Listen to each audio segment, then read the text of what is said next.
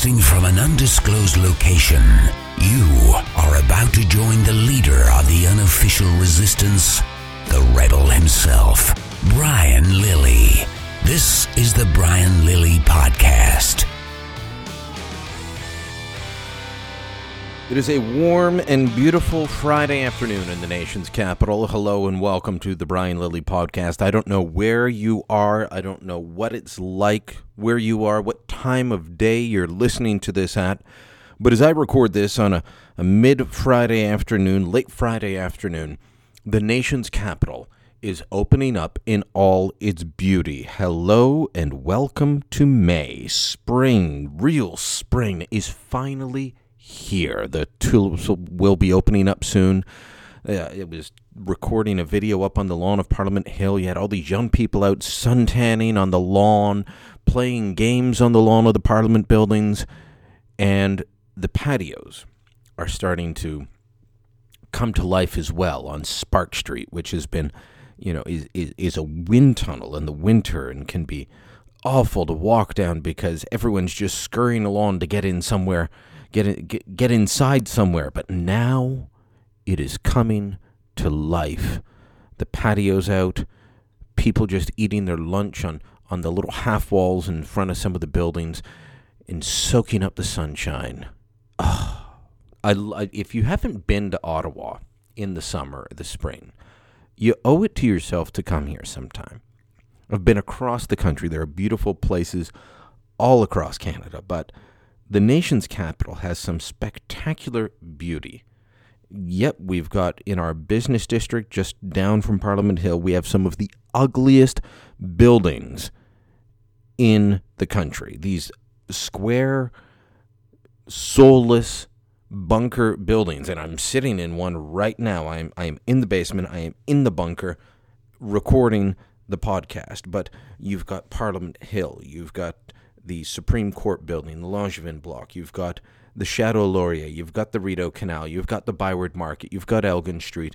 And you can take in an awful lot of Canada's culture just walking around and enjoying the sights, the sounds, the tastes, the history. Recorded another video at Sappers Bridge, which is a little place underneath where the National War Memorial is. So two places to go in one.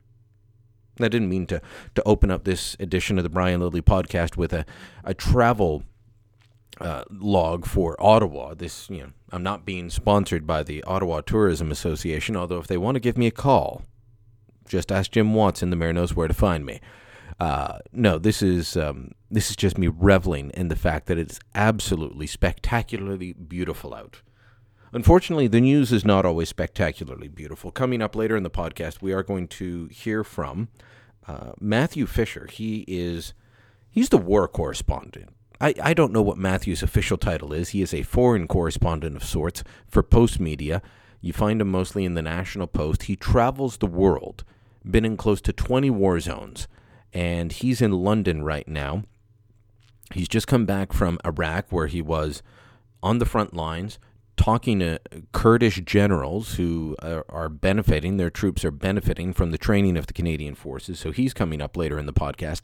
And Helen Ward, who is an activist on the daycare front, but not for the universal child care model, given her family and life situation, her politics, all kinds of things.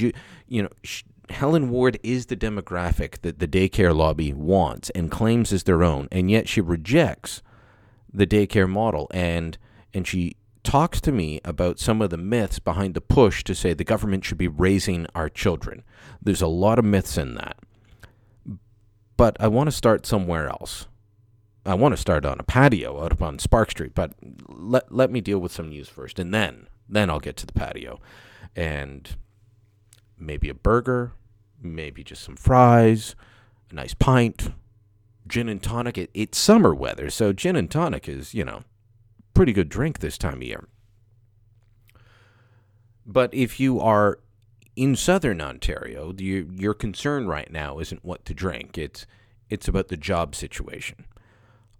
General Motors announcing they don't have a car to replace the Camaro, and the Camaro production will stop at the Oshawa General Motors plant and next year, and 1,000 people are out of work. And this comes, 2 weeks after Toyota announced that they were pulling production of the Corolla, made in Cambridge, Ontario, for 27 years. They're sending that down to Mexico by 2019. They're saying, there's probably going to be a replacement. They'll find something, but people are worried about their jobs now that the Corolla's gone, one of the top-selling cars. Will they find something to replace it to keep all those jobs, or are some of the jobs at least, going to just be shipped down to Mexico with production? And then you've got the story out of Napanee, Ontario. Goodyear, their tire plant in Napanee, was a couple of years ago called the most efficient in the entire Goodyear operation. It was up for a possible expansion. Goodyear's doing well. They want to expand. But instead of expanding with in Napanee, their most efficient plant, they are going to expand in Mexico. There's a lot of reasons for this. There's low-cost wages. The Mexican government is being aggressive in terms of subsidies and deals and so on. But there's another factor at play, because Ontario can't control what Mexico is going to offer these companies. And when you're talking about these special deals to set up a job shop, a manufacturing facility with lots of jobs in your jurisdiction, you are essentially bribing the company to go there. And we've done it before. Now Mexico's doing it, and some people want Ontario, Canada as a whole, to get back into that game. It's a losing game for everyone involved. There are times when the subsidies don't add up to the number of jobs created. So Goodyear, Toyota moving to Mexico, General Motors shifting the Camaro to Lansing, Michigan, and investing $5 billion in that plant. What connects all of these? Because, as I said, GM's not going to Mexico. The other two are. Why is Ontario so long an economic engine of the country, so long a manufacturing hub?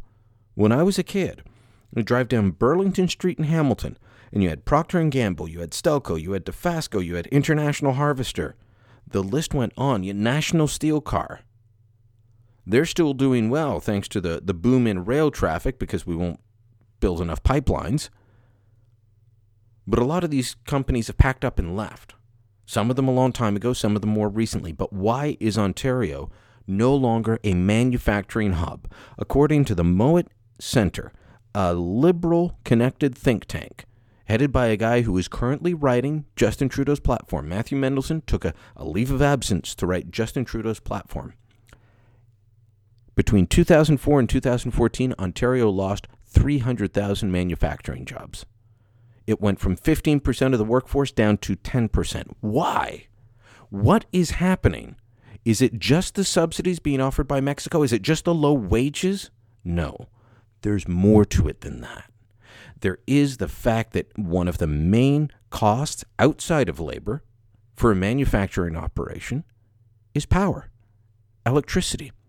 And guess what's been happening in Ontario? That cost has been going through the roof. And they cannot control for that by negotiating a new contract, because there's only one supplier. There's only one group that's going to set the price, and that's the Ontario Liberal government, which decided a long time ago that it wanted to go on a green energy kick.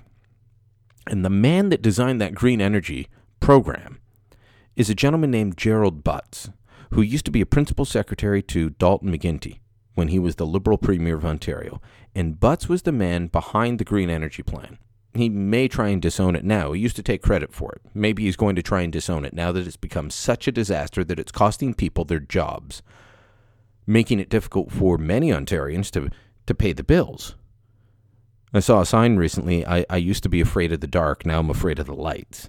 That's how bad the prices have gotten in Ontario. And so imagine you're a manufacturer, and after your labor costs, which you've done a good job of trying to control, you're paying a good wage, but you're managing costs and all of this. You've got a good productive workforce, but you cannot control the cost of your energy. What's going to happen? Eventually you're going to leave. Ontario decided that rather than relying on Niagara Falls and Chaudière Falls and all these other hydroelectric systems rather than relying on Nanticoke, a state-of-the-art, by coal standards, clean power plant, rather than relying on nuclear. No, we were going to go with solar and wind. And this was dreamed up, designed by Gerald Butts, who is now Justin Trudeau's chief advisor. That's why what is happening in Ontario, with the disaster that it is, matters regardless of where you live in Canada, because Gerald Butts is going to help design whatever Justin Trudeau does. So if you like what they're doing to the jobs in Ontario, you're going to love what they do to the jobs across Canada. And this is really eating at me as I keep seeing Gerald Butts on the streets of Ottawa, and it's a coffee shop up the street he's always in, just looking smug and loving his liberal pieties as his policies, his vision, his dreams destroy jobs for real people. And then his leader stands up and says he is standing up for the middle class. No, he's standing up for liberal pieties. He's standing up for liberal dogma. These guys were wrecking balls in Ontario to the economy.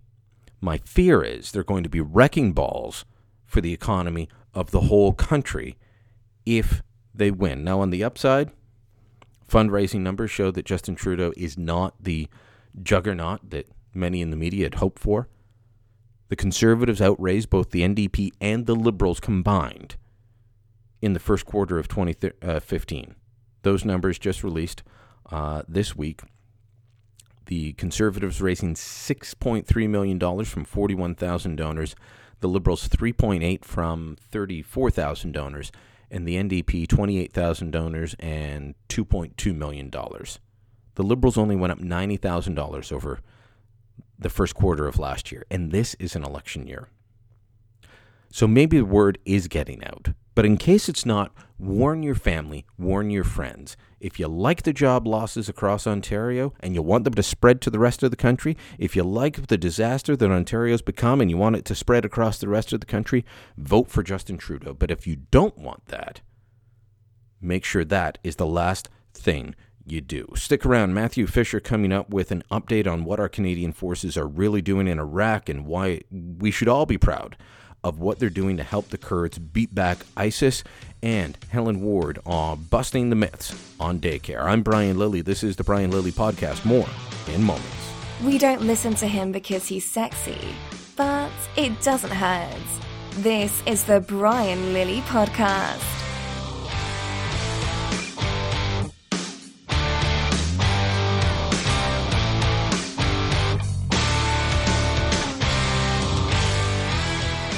You are about to join the leader of the unofficial resistance, the rebel himself, Brian Lilley. It was supposed to be a 6-month training mission, and it was supposed to be a mission that was not about going into Syria. Of course, it's expanded several times. It's changed direction. That has some Canadians worried, but Matthew Fisher, who has covered, actually, I'll ask him in a minute how many wars. I believe it's close to 20, if not more, and has been around the world for Post Media, joins me now to talk about what's happening in Iraq, where he visited recently. Matthew, thanks for joining me. Nice to talk to you, Brian. How many wars is it that you've covered? Well, what is a war and what is a conflict? This is sort of like when you ask somebody, do they speak a language or not? And they say they do, but you listen to them and then you kind of disagree. It's subjective, you know.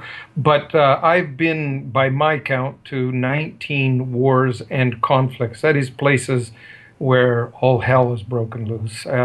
And not just for a day or two, not a riot, but something fairly substantive that endures at least a few months. Yeah, so you're not talking about going to Montreal after a hockey game. You're talking about real conflicts. Yes, certainly nothing like anything that's taken place in Canada, probably since some of the Indian Wars or the War of 1812 in the 19th century. The Canadian public generally supports the mission to Iraq, much to the chagrin of some politicians and some pundits.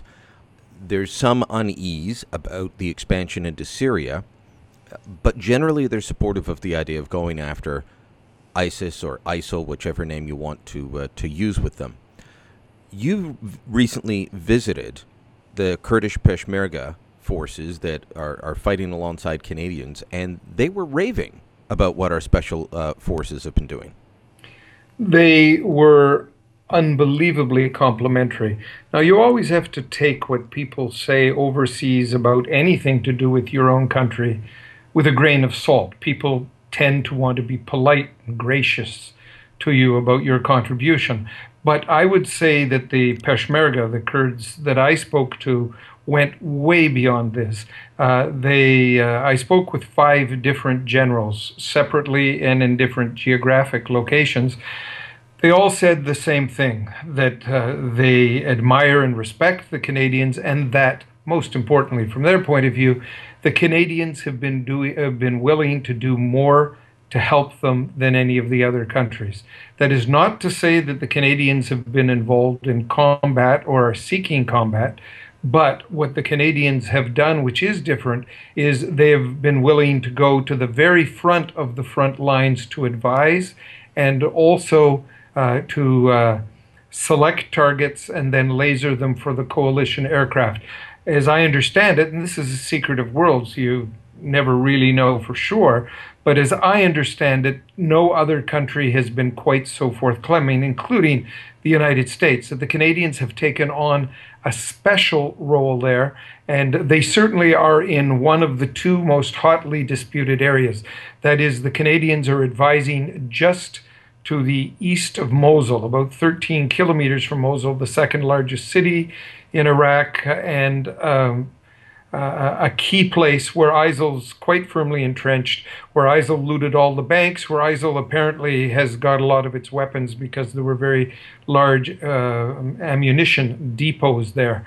The other hot spot, if you like, is around Ramadi and Fallujah, and it is U.S. Marine advisors who are down there assisting Iraqi security forces.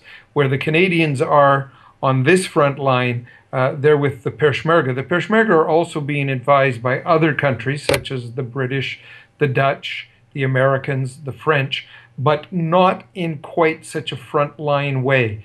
And that is the distinction, and that is why the Peshmerga in particular are raving about the Canadians.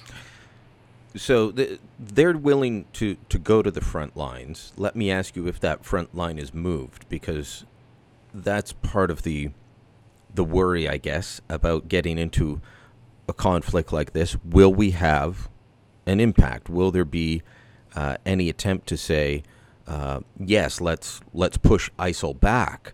Well, are we pushing them back? Very much so. I mean, the only reason any of the foreign advisors are there are to assist the Iraqi security forces and the Kurdish Peshmerga to advance and throw ISIS out of the country. So that's exactly why they are there. Now, in terms of offensive operations, the Kurds around Kirkuk, to the south and to the west of Kirkuk, claimed quite a bit of land back in fighting in March, and a bit more recently than that as well. They've claimed back 10, 15, 17 kilometers of land, as I understand it, up near where the Canadians are. What is happening is there's great preparations are being made for an offensive. It's going to be, as I understand it, and no Canadians have told me this, I'm not getting secret information or anything, but it looks very much like it will be a 2-pronged attack, with Iraqi security forces attacking from one side against the forces in Mosul, and the Canadians advising the Peshmerga, who will come down from the hill to the west that overlooks the town of Mosul. So there will definitely be an offensive. Some people have predicted it will take place in May. Some people have said it will be October. From what I could see, it's not going to happen that soon. And the reason is not because of the Peshmerga. The Peshmerga are fairly ready to go. The problem is the Iraqi security forces are not ready to go on the other side. They continue to be in considerable disarray. They are, of course, the people who abandoned Mosul. The Iraqi security forces left all this weaponry behind. They fled. They just ran away. Yeah, they didn't engage ISIL or ISIS. They just left. So they're waiting for them to get their act together. And then the Peshmerga would move down off the hill. And one would presume, since the Canadian advisors are with them and the Canadian mission has been extended, that the Canadian advisors will move forward with the front to help identify targets. That seems to be the specific job the Canadians are doing on the front lines. The Canadians are doing many other things to help the Peshmerga, but the other things they're doing to help the Peshmerga are a little bit behind the front lines, and that is in offering courses. And I was told by the Peshmerga the Canadians are giving them courses in first aid, military first aid. They're giving them courses in map reading. They're giving them courses in how to be snipers. They're giving them courses in how to operate and maintain weaponry, and they're also giving them courses in how to organize squad, platoon, and company level attacks. Which all sounds very basic for a military here, but I know from speaking to friends and family that served in Afghanistan, they said the reason that we didn't have higher casualty rates in Afghanistan is that the guys they were fighting against had no training, had no idea on what to do with their rifle other than what they called spray and pray. Spray and pray, but also they knew the land. I mean, they did have certain advantages. They tended to know the land better than the Canadian did, the ground, which is important in a war. And also, they had literally infinite supply of warriors. And so, if Canada suffered severe casualties, the political will to participate in the war would be in peril. Yeah. And that does not happen with these other guys. You kill 20 of them and 20 more pop up 30 seconds later because it's also part of the religion, and these people are quite fanatical about their religion. They like the jihadi component where if you die, you're a martyr and you go to heaven. So you're blessed if you die in combat. We, of course, take a rather different view of that. We view the people who die in combat on our side as being brave and courageous, and we honor them. But we do not regard them as blessed. And they certainly don't die thinking they will be blessed. And so that's an important distinction. But the thing always when you fight these kind of wars is the other side, the Islamists, have an infinite supply of people. And the effect of killing them in terms of hurting their political support on their side, it doesn't really exist as a factor. In fact, sometimes it emboldens them when they suffer big defeats. They become even more passionate or fervent about the battle. So it gets complicated because we're coming at it with two very different logics. I know you're in London to cover the British election and the arrival of the royal baby. But I want to ask you about the British election. Just quick thoughts in a moment. But first, Ukraine's foreign minister, Pavlo Klimkin, is in Ottawa today, and he was thanking the Canadian government for their support in terms of more money for building up democracy, including fighting corruption in his country, and Canadian troops going to help train the Ukrainians. Putin says this is an aggressive move and a provocation. Are we at risk of getting ourselves tangled up in something with the Russians with this move? I don't think so. But who is provoking whom here? Vladimir Putin has, since I physically saw them, eyeballed them myself in Crimea and eastern Ukraine, since last March and April, Russia has had forces in Ukraine and at the pointy end fighting. Mm-hmm. So the fact that Canada, as far as it is possible to get away from where the front is, our soldiers who will be there as advisors are to be in the northwestern corner of the country along the Polish border. They are the equivalent in terms of distance would be to have we're doing training in Windsor while there's a battle taking place in Quebec City. And so to regard this as some kind of provocation is a bit much. It's a bit rich. And also because of that geographic distance, the chance of the Canadians being involved in combat with the Russians is very low. Where we might get in combat with the Russians is if Russia continues to do what it has been doing and takes the fight into the Baltic states, where we have treaty obligations through NATO to protect those nations. Then, as part of NATO, it is conceivable to me, I think unlikely, but conceivable, that Canada could go to war against Russia in that scenario, but absolutely not in this training scenario that is being proposed. And the lead component of our trainers going there, they are not going to even train the Ukrainians on offensive operations. The first group of trainers that are going there are specifically going to be demining people, to teach the Ukrainians how to demine. Well, of course, that is a way to destroy weapons, not to make war. So I think there are important distinctions to be made here, and even our advisors are going in a defensive advising role rather than in an offensive advising role in Ukraine. All right. As I said, you are in the UK to cover the election. Ladbroke says the odds for any party winning favor the Conservatives right now, but it remains a bit of a toss-up, doesn't it? It's extremely close. The BBC poll this morning had the Conservatives at 34 and Labour at 33. And in the last 2 weeks, I guess the Conservatives have won a few more of the polls by a point or two compared to Labour. But the Conservative vote is more concentrated, so it doesn't translate into as many seats as you might think. The Labour, although it looks like they would still get more seats than Labour would.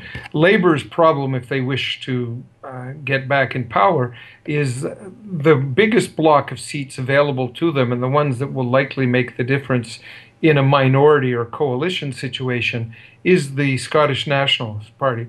And that party may sweep all 59, I think it's 59, of the seats in Scotland. If that happens, that's a hell of a rump party. They are like the Bloc Québécois. They want to break the country up. Mm-hmm. And it's the choice that the Liberals, and I guess the Conservatives too, have faced for in minority situations in Canada a few years ago. Do you try to form a coalition government with people who want to break up your country? And it's very, very perilous politically, because a lot of your own supporters will want you to have nothing to do with separatists. That's what certainly happened in Canada. And I guess the same thing will happen here. So Labour could form the next government, but only by, if you like, sleeping with Scottish separatists. And that would mean a huge political price. Honestly, what I think we're facing will be a hung parliament. I mean, they'll try to form a cabinet. They may convene parliament. But I am guessing the British people will have to do the whole darn thing over again in 6 months or so, which for Canadians who are old enough, and I'm barely old enough and don't really remember it at all, but that's what happened in Canada in 57 and 58, where we had two federal elections very close to each other, and we had it also in 62 and 63.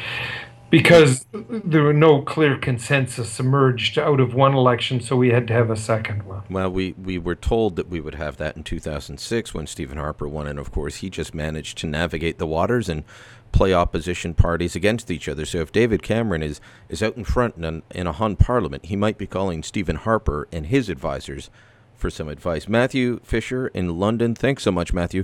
Great talking to you. Love reading you as always, and anyone that wants to know what's happening in the world's hotspots, Matthew Fisher is a must-read. Stick around, more to come. In the meantime, check out the Facebook page, facebook.com/Brian Lilley. You're listening to the Brian Lilley Podcast. Check Brian out at facebook.com/Brian Lilley.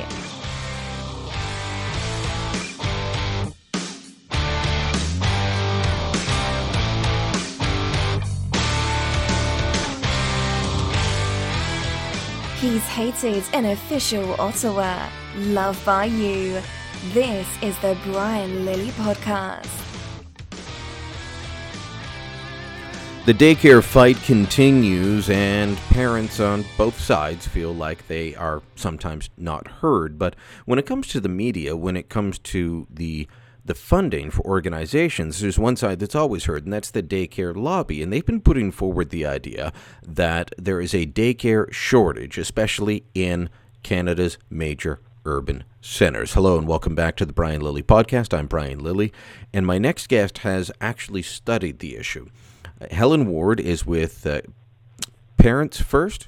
No, Kids First Parent Association of Canada. There we go. Kids First Parents Association. It's my fault for not having my notes in front of me. Instead, I have your study in front of me that you did with the Institute for Marriage and Family Canada. And you actually decided, okay, let's take them up on this idea that there's a daycare shortage across Canada. They run ads. We've seen the ads. We've heard the stats. There's only enough daycare spots for 1 in 5 children across Canada has access to a licensed daycare center, and so we need more. What did you actually find out when you looked at the data? Well, I've been looking at this data for actually almost 15 years. There's data that shows that there's a lot of vacancies in daycare centers. There's the data we have in the study is from the Toronto Open Data source. It used to be easy to find. Now it's not so easy to find, but we did find it. And basically, you've got vacancy rates of between about 3.5% to 6.5% over the last number of years. So that's up to about 3,600 spots that are vacant. But this data has been around for a while. Back in 2000, there was a big study called the You Bet I Care study that had information about vacancies that wasn't publicized either, that said that over 50% of the daycare centers had vacancies, and that's a large, 30% of those were, I think, over 10% vacant. So it is a long-term problem that the daycare people are aware of, but they don't want us to know about it. I've had a hard time getting it publicized. I'm really glad the IMFC was willing to circulate it. So let me read from what you found, because if you had these types of vacancy rates for, let's say, rental apartments, we'd be saying that there's a surplus. And that's the metric you compare it to. But in the study, you write, between January 2009 and October 2014, the total number of vacancies among all age groups in Toronto daycare fluctuated from a low of 3.58% to a high of 6.64%. By way of comparison, rental apartment vacancy rate in Toronto as of October 2014 was 1.6%. That's a healthy vacancy rate for apartments. Why is it not a healthy vacancy rate for daycare centers? Well, they want to create the impression that there's a supply shortage, but what I would say is that there's a demand shortage. I mean, not only are there high vacancy rates, there's what I would consider low enrollment rates. Like when I ask people, how many children under 6 do you think are in daycare centers, enrolled in daycare centers? Typically, I get an answer, 50%, and people get higher from there. But the actual numbers are currently in Canada-wide about 18% for that age group, actually a little less than that. And this is, again, data that Stats Canada has and collects, but does not publicize. What you will hear, they say things like 54% of children are in child care. But that child care means any non-parental care for any amount of time. And I got into an argument with the Parliamentary Budget Office when they released their report on the universal child care benefit a little while ago. And they said, the money's all going to families that don't have child care expenses. And I said, you are measuring against one metric. And that metric is that parents who put their kids in institutionalized daycare. And there's nothing, and I hate to use the term, it makes it sound like I'm trying to say this is a negative thing. No, that's what works for some families and not others, but we have to define it somehow. So they measure against families that choose institutionalized daycare, and they assume that the rest of us have no expenses. Yeah, well, in that particular thing, it was any paid child care, so it could be a daycare center, a family daycare, or a nanny or something like that. Like the issue, like a real absolutely core issue here is, how do we define child care? Like, we define it as the care of a child, an inclusive, non-discriminatory definition, whereas in that report by the Parliamentary Budget Office, they chose to use one of the most discriminatory definitions, and that's the paid childcare that has a receipt. That's the definition in the child care expense deduction. But the UCCB, the Universal Child Care Benefit, in there, the implicit definition of child care is the care of a child, and that's what it should be. So these, discrimination by definition is what we're looking at here. And like the daycare people, when they say child care, they basically mean daycare centers. Mm-hmm. And that's well, and so they're always careful with the term. 1 in 5 has access to a licensed child care center. Mm-hmm. You may pay your neighbor to look after your child and be fully comfortable with that decision. It doesn't mean that they're a licensed daycare, nor does it mean they need to be. Well, actually, even in that advertising, it's not accurate. The 20% figure means any kind of regulated care, which means a licensed daycare center, a licensed daycare home, or a licensed preschool, like kids who are in preschool for a couple hours a week, or 2-3 times a week or something. That's also in that 20% statistic. So the actual number of daycare spaces in licensed daycare centers is less. I mean, because it's not as popular as they want you to think it is. The fact is that there's a lot of money, government money, that goes into daycare. Mm-hmm. They would have you think that it's nothing. Mm-hmm. You found that, because, I was speaking with Andrew Morozic about this the other day. Mm-hmm. Everyone will say, you talk to, the most hardcore conservative in Ottawa about the issue of funding for daycare, and they'll say, well, yeah, absolutely. If there's a single mother out there that wants a job and she needs subsidy to get daycare so she can go out, absolutely we should fund that. Mm-hmm. But that's not who the money goes to. This is what people who advocate for daycare sell it on. That's what those who oppose a national daycare system will agree and say, yeah, let's fund that. But you found that, as you're right, since wealthier families are more likely to have their children in daycare, not only does the system pick winners and losers, government subsidies do not necessarily help those who need it most.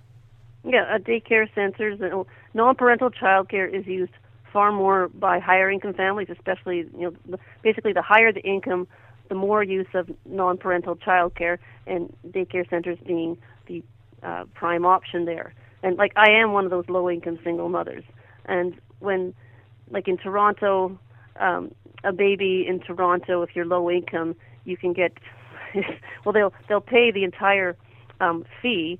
So, and they'll pay, like different centers have different fee levels. They'll pay like even $1,400, $1,600. They told me, they'll pay the full fee, and that can be like $80 a day is typical for an infant.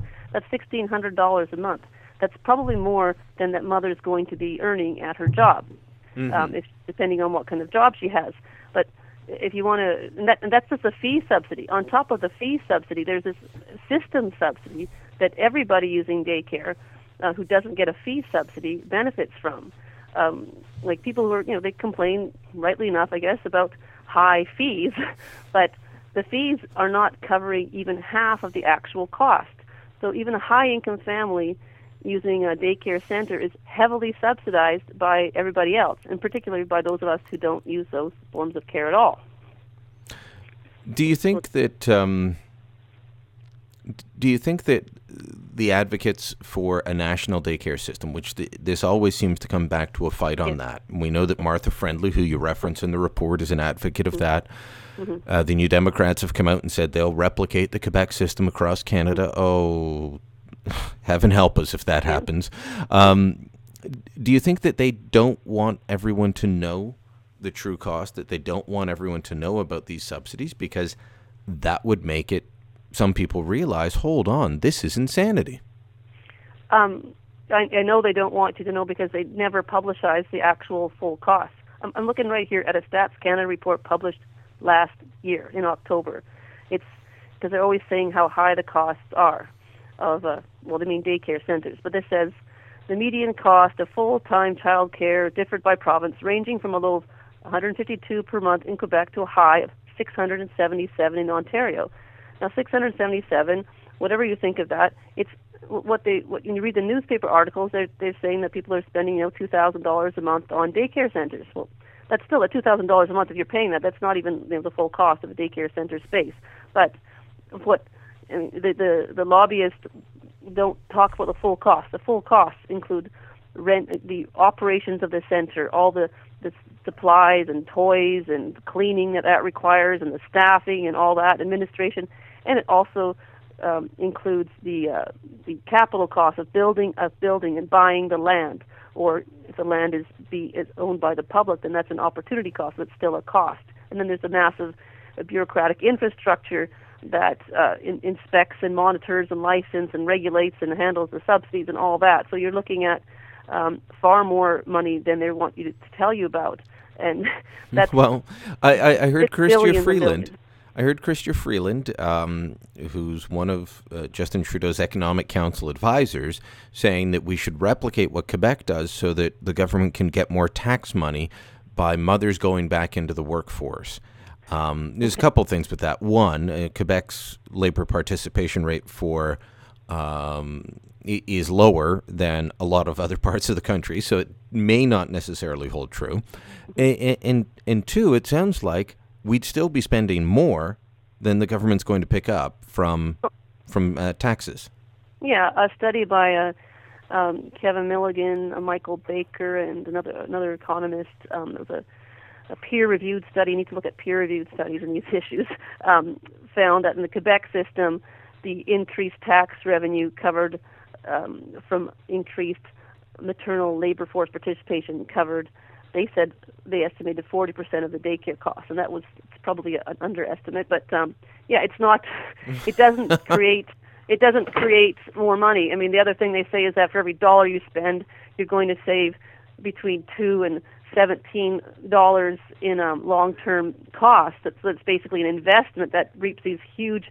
I mean, in BC they said unlimited returns, and this is just. It flies in the face of the peer-reviewed, the solid research, such as that by Nobel Prize-winning economist James Heckman, who they always cite in this. They misrepresent Heckman's research, which he said there is a return for if you spend money on extremely marginalized, disadvantaged children. And that return is about a $6 to $1 for $1 expenditure, but Heckman, the one they always quote and cite and misrepresent, he said he doesn't recommend these universal programs. He says that the evidence does not support universal programs. He says vouchers for these parents of very marginalized families to use in programs run by community and faith-based groups, not a government bureaucracy. He's very specific about that. And Kevin Milligan, the economist who talks about this misrepresentation of Heckman, he calls it a gross misrepresentation and jaw-dropping that these daycare and all-day kindergarten lobbyists, they're just lying about this man's research. Well, and that's policy is being based on that policy that is costing us billions of dollars and harming millions of children right now. I've heard politicians cite, and I'm forgetting the name of the study. It was Inner City Chicago. Decades ago. Perry Preschool, yeah. And Perry Preschool, I knew it started with a P. And they will say, well, this is why we need it. But there's no correlation between inner city, urban Chicago, and the majority of families in Canada, because that, again, goes back to the marginalized, investing in marginalized communities as opposed to saying, let's have a universal program. Helen, thanks for taking a hard look at the data and the real numbers, and we'll continue to follow what you do, and hopefully we'll chat again. Thank you. All right. Thanks for listening to the podcast today. That wraps it for today's edition. Make sure you keep checking back, brianlilly.com, one of the places you can go, or facebook.com. And as always, remember, I'm on your side. Join the rebellion. Find more Brian Lilly at www.therebel.media.